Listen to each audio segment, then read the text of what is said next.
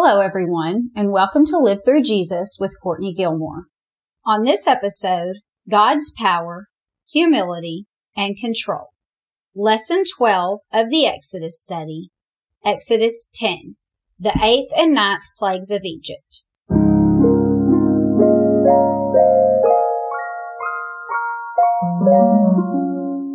Now, just as a quick side note, I'll be reading all the scripture references for you, so you're free to just sit back, listen, and absorb, or you can grab your Bible and read along. Most of the time, I'll be reading from the New King James Version, but if I switch, I'll let you know. At the beginning of each episode, I'll introduce the title, so if you want the entire study in writing, you can go to livethroughjesus.com and buy it for under $5. Each one will cover 2 to 3 months worth of episodes, and once you buy, then it'll be immediately available for download.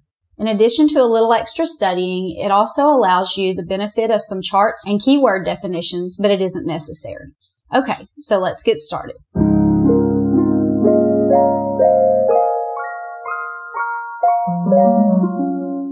Unfortunately, I still do not have the written study complete for y'all to purchase on the website, so I'll let you know whenever I do. Providing that we're already halfway through this lesson and I still don't have it available for you to purchase, if you would like a free copy of this whenever it's complete, email me at Courtney@livethroughjesus.com and I'll give you a free copy of this since you've been listening so diligently this entire time without all of the scriptures and charts and everything in front of you. Now, last week we talked about the 7th plague, and if you happen to miss that, you might want to go back and listen because we talked about exalting ourselves above God and also what true repentance is. Now, today we're going to cover the 8th and 9th plague beginning in Exodus 10.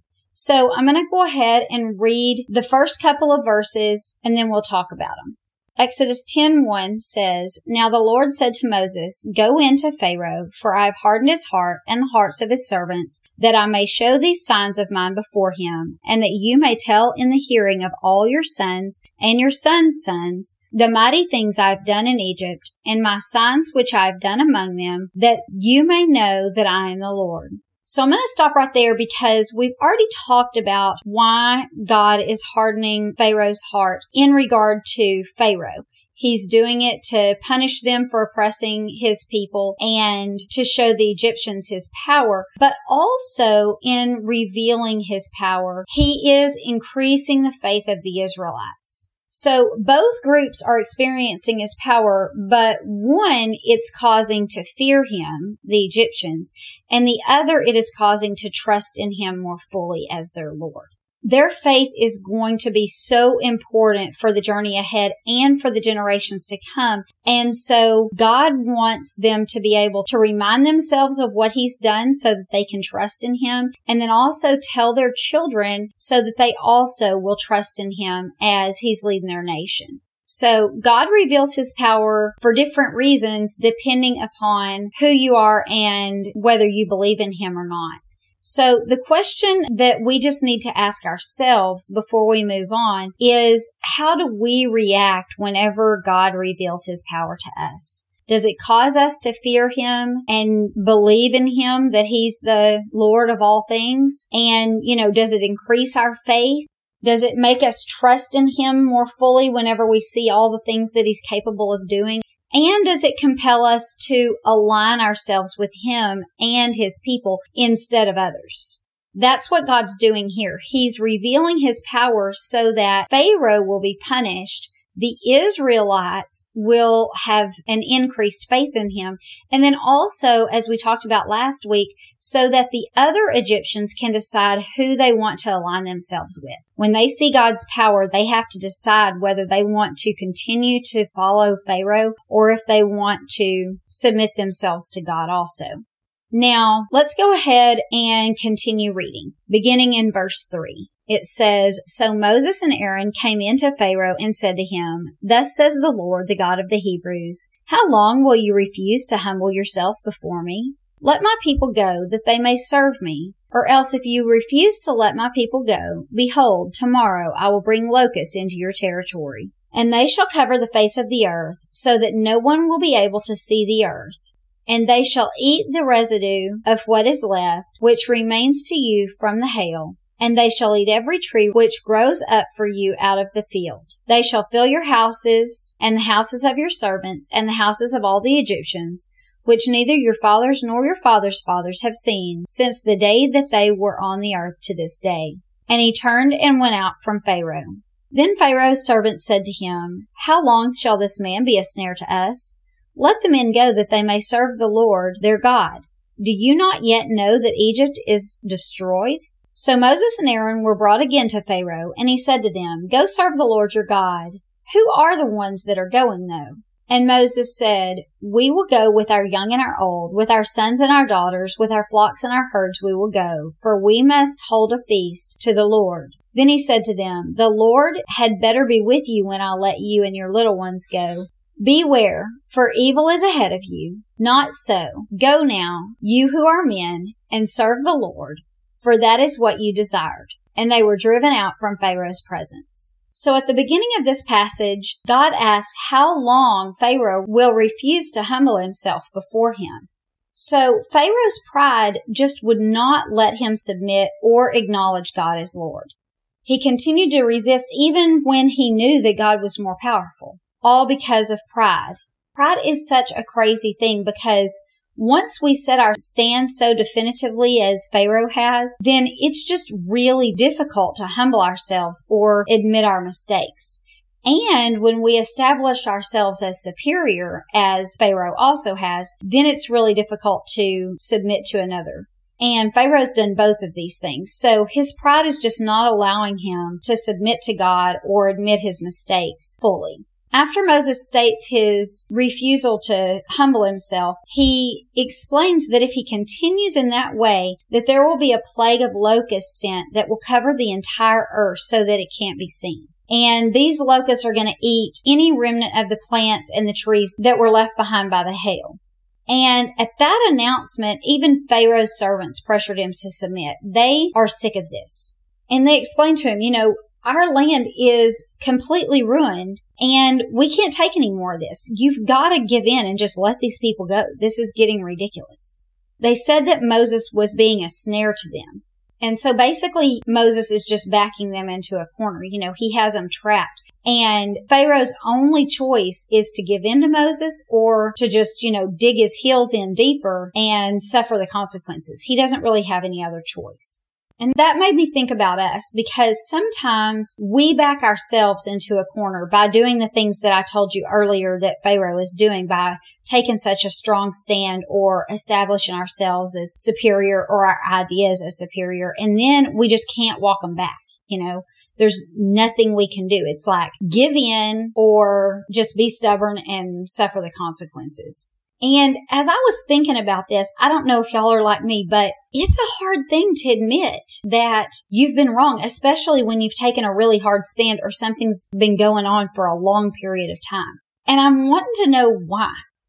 As I was thinking about this, I just thought, why is it so difficult to say that we're wrong or give in to someone else when we know that that person's right anyway? It's like that is the most torturous thing to do, even more difficult than just accepting the consequences of our stubbornness. It's like we know we're wrong. We can't admit it. And so we would rather suffer whatever the consequences of being stubborn are, as opposed to just saying, yeah, I've been wrong.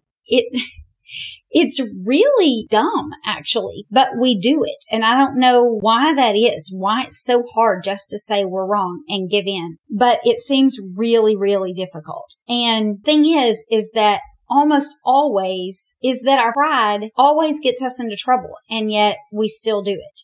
That's why the Bible says, pride comes before the fall.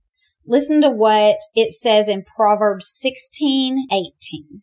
Pride goes before destruction, and a haughty spirit before the fall. So even though our pride will surely lead to destruction, as did Pharaoh's, we're almost like, yeah, fine, I'll self-destruct because that's better than saying that I've been wrong. It's such a weird thing. Listen to what it says in Proverbs 11:2. When pride comes, then comes shame, but with the humble is wisdom.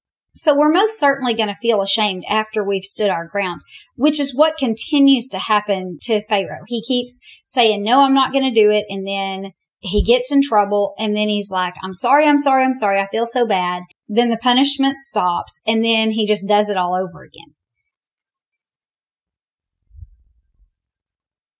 And the thing is that not only is pride going to cause destruction, but the Bible says that humility brings us honor, which is, completely contrary to human thought. But the things of the Spirit are not the same as the things of the flesh. And so we just have to remember that what God says is true and right, even if it's not our normal inclination. Listen to what it says in Proverbs 29:23. A man's pride will bring him low, but the humble in spirit will retain honor. So if we puff ourselves up and make ourselves more important than we are, then it says we will be brought low. But if we humble ourselves in the spirit, we will keep our honor. It's just completely contrary to the way that the world works. But it helps for us to know this so that hopefully we can stop digging in our heels and suffering the consequences of our pride and just go ahead and humble ourselves from the beginning. Now, when Pharaoh's servants talked to him, it seemed like they almost had him convinced, but his pride just continuously prevented him from submitting completely. He would halfway do it every time. Like with the fourth plague with the flies, he told them that they could go sacrifice to their God, but he wasn't going to let them travel. They had to stay within the land. And then with the hail, he convinced that he was wrong, but he said, I was only wrong this time. This time I've been wrong, not the rest of them. And so every time he just will not fully submit or admit his wrong. And so again, with this plague, he tries to partially submit by allowing the men to travel, but not letting the women and the children go with them. He just couldn't humble himself enough to just fully submit to God. He was always holding just a little bit back. He hoped that by keeping the women and the children back, that it would force the men to return for sure. But Moses, thankfully, refused to partially obey God or to yield to Pharaoh in any way. He knew that obedience to God meant there could be no compromise with the world. And so Moses wouldn't do that. He told them that they had to take all of the people with them. And obviously this made Pharaoh very angry. And he kind of mocked him. And he was just like, yeah, well, you better hope God's with you if you ever try to take the women and the children with you, because I'm not going to allow that to happen. And then he just told Moses and Aaron to leave. And so since he did not submit and didn't do what God asked him to do, this was the response beginning in verse 12. Then the Lord said to Moses, stretch out your hand over the land of Egypt for the locusts, that they may come upon the land of Egypt and eat every herb of the land, all that the hail has left. So Moses stretched out his rod over the land of Egypt, and the Lord brought an east wind on the land all that day and all that night. When it was morning, the east wind brought the locusts, and the locusts went up all over the land of Egypt and rested on all the territory of Egypt. They were very severe. Previously, there had been no such locusts as they, nor shall there be such after them. For they covered the face of the whole earth, so that the land was darkened. And they ate every herb of the land and all the fruit of the trees which the hail had left. So there remained nothing green on the trees or in the plants of the field throughout all the land of Egypt. Then Pharaoh called for Moses and Aaron in haste and said, I have sinned against the Lord your God and against you. Now therefore, please forgive my sin only this once, and entreat the Lord your God, that he may take away from me this death only. So he went out from Pharaoh and entreated the Lord. And the Lord turned a very strong west wind, which took the locust away and blew them into the Red Sea. There remained not one locust in all the territory of Egypt. But the Lord hardened Pharaoh's heart, and he didn't let the children of Israel go. So after Moses and Aaron left, then God told Moses to hold up his staff. And when he did this, God sent an east wind to blow in the locusts. And they did this for a whole day and a whole night. The wind was just blowing locusts into Egypt. And there were so many locusts that they just completely covered the ground, and the ground looked black. Now, either the wheat and the barley have now come up and the locusts were eating these crops, or they were still in the ground and the hail only beat down the crops and the trees, and then the locust came and ate all of that. Whatever plants and trees that were on the land at that time, we know all of the green was eaten by the locusts. And Pharaoh quickly called Moses and asked him to pray that the locusts be taken away. You know, with each recent plague, it seems that Pharaoh is seeming increasingly more repentant. This time he even asked for forgiveness. But the thing is that he already had opportunity to humble himself before the disaster ever came. And he chose to stand his ground against God. So his apology continues not to hold up, really. But when Moses prayed to God, God sent a west wind and blew the locusts out of Egypt and into the Red Sea. But he still had more of his power to reveal. And so he hardened Pharaoh's heart for the second time, the other time being during the sixth plague. Now, I'm just going to somewhat explain this hardening of the heart again, even though by now we should have the gist of it. Pharaoh is never intending to submit his life to God, because he could have humbled himself when the plague was announced before it ever came on him, and he wouldn't do that. The only time that he would submit to God is when God absolutely forced him. And the thing is that a person like that just has to be forced into doing what God wants him to do, that type of person is going to have to be forced over and over and over again. They're never going to submit their entire lives to him, only one thing here and there because they have absolutely no other choice. If they feel like they can escape the consequences and still live their lives in whatever way that they choose, then that's what they're going to do. Pharaoh has proven this over and over again. He only submits when he's forced to, and then he goes right back to what he wants to do. So God has hardened his heart, and immediately following the lifting of the locusts from the land of Egypt, this is what happens. This is beginning in verse 21 of chapter 10 of Exodus. Then the Lord said to Moses, "Stretch out your hand towards heaven, that there may be a darkness over the land of Egypt, darkness which may even be felt." So Moses stretched out his hand towards heaven, and there was a thick darkness in all the land of Egypt for 3 days. They didn't see one another, nor did anyone rise from the place for 3 days. But all the children of Israel had light in their dwellings. Then Pharaoh called to Moses and said, "Go serve the Lord, only let your flocks and your herds be kept back. Let your little ones go with you." But Moses said, "You must also give us sacrifices and burnt offerings, that we may sacrifice to the Lord our God. Our livestock also shall go with us, not a hoof shall be left behind. For we must take some of them to serve the Lord our God. And even we do not know with what we must serve the Lord until we arrive there." But the Lord hardened Pharaoh's heart, and he wouldn't let them go. Then Pharaoh said to him, "Get away from me. Take heed to yourself and see my face no more. For in the day that you see my face, you shall die." So immediately following the plague of the locusts, Moses stretched out his hands towards the heavens, and complete darkness fell over the land of Egypt. And this darkness lasted for 3 days. It says it was such a thick gloom that you could feel the darkness around you. And no one could see anything at all, so they couldn't even leave the places where they were. Everyone was just keeping to themselves because they couldn't see anything. But the land of Goshen, again, was not touched, and they had light there, which meant that this couldn't be explained away as just a natural occurrence. God had sent it. And the thing is that Pharaoh knew that God sent it.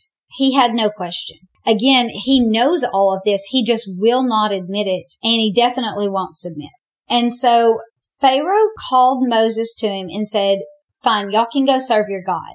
And he was even willing to let the women and the children go with him, but he still wanted to hold back the animals. He's like, maybe if I hold the animals back, they'll still have reason to return. The thing is, though, that this is an absolutely ridiculous statement, because the entire reason for them leaving was to sacrifice their animals. So if they had to leave all of their animals behind, they wouldn't be able to sacrifice anything. So the entire purpose of their trip would be pointless. And most likely, Pharaoh knows this by now. He has a concept of what's going on. He's just trying to hold back a little bit of control. He keeps trying to control the situation, trying to allow it in one way or the other, but not fully submitting to God.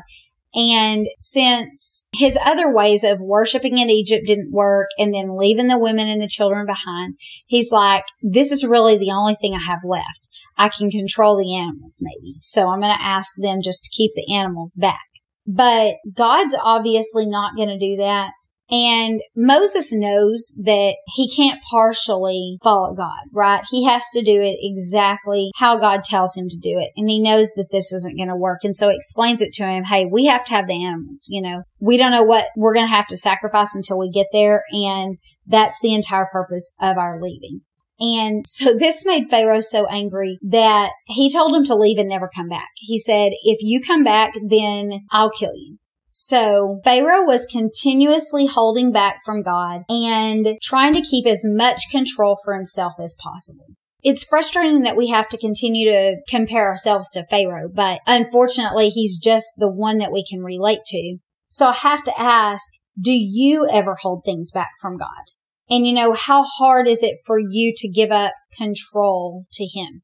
I mean, even knowing that he's the one whose ways are perfect, we still have a difficult time giving up control, even though we know we can be wrong because we're people and he never can be wrong because he is God. We still try to control things. Listen to what it says in Deuteronomy 32:4. It says, he is the rock. His work is perfect, for all his ways are justice, a God of truth and without injustice. Righteous and upright is he.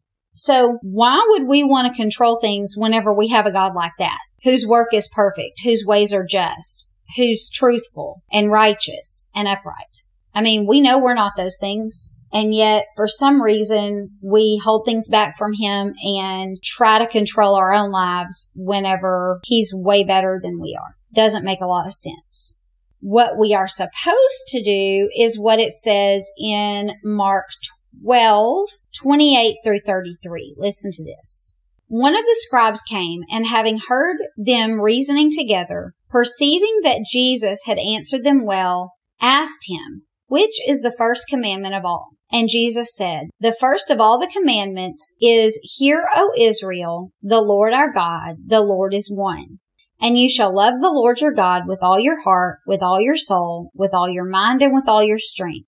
This is the first commandment. And the second, like it, is this: you shall love your neighbor as yourself.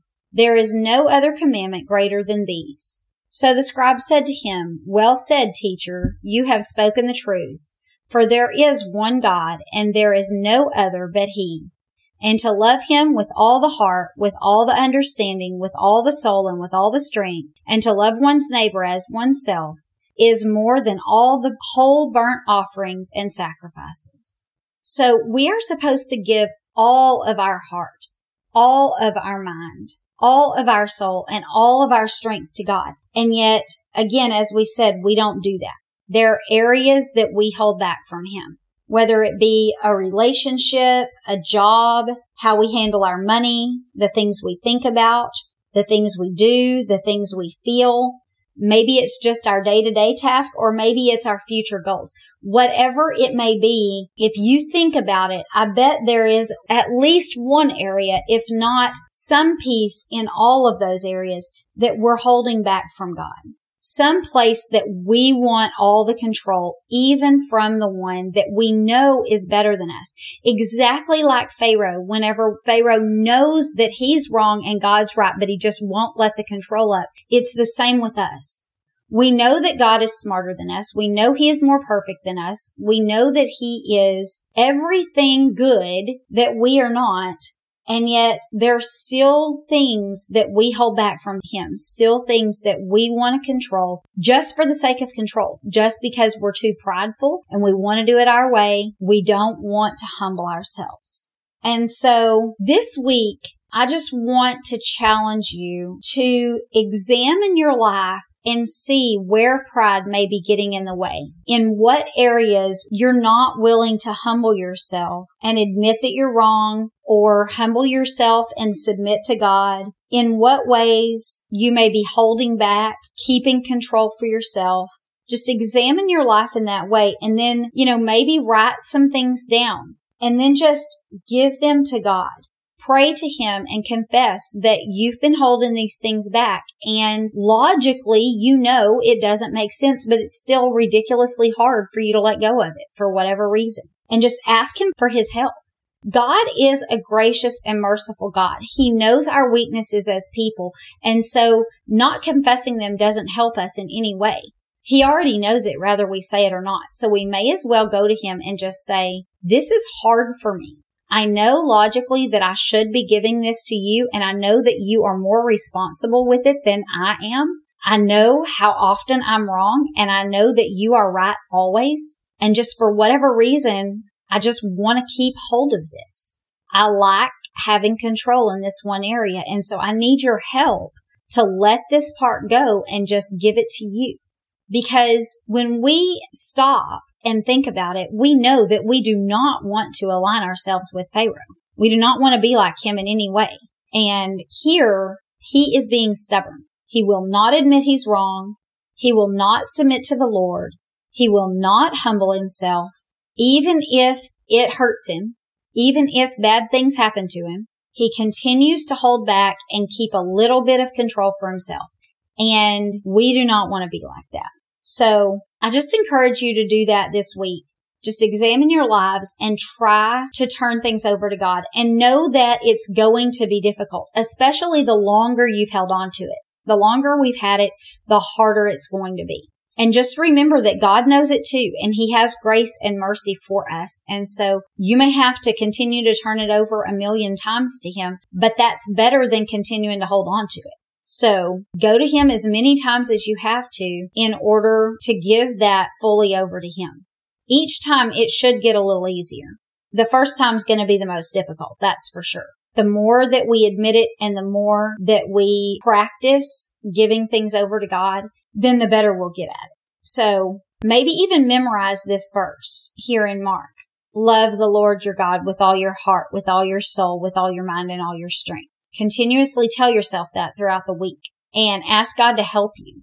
We know that he's worthy of our love, and we know that he's worthy of having control over our lives. And so we just have to ask him for help because we're sinful people and it's hard otherwise.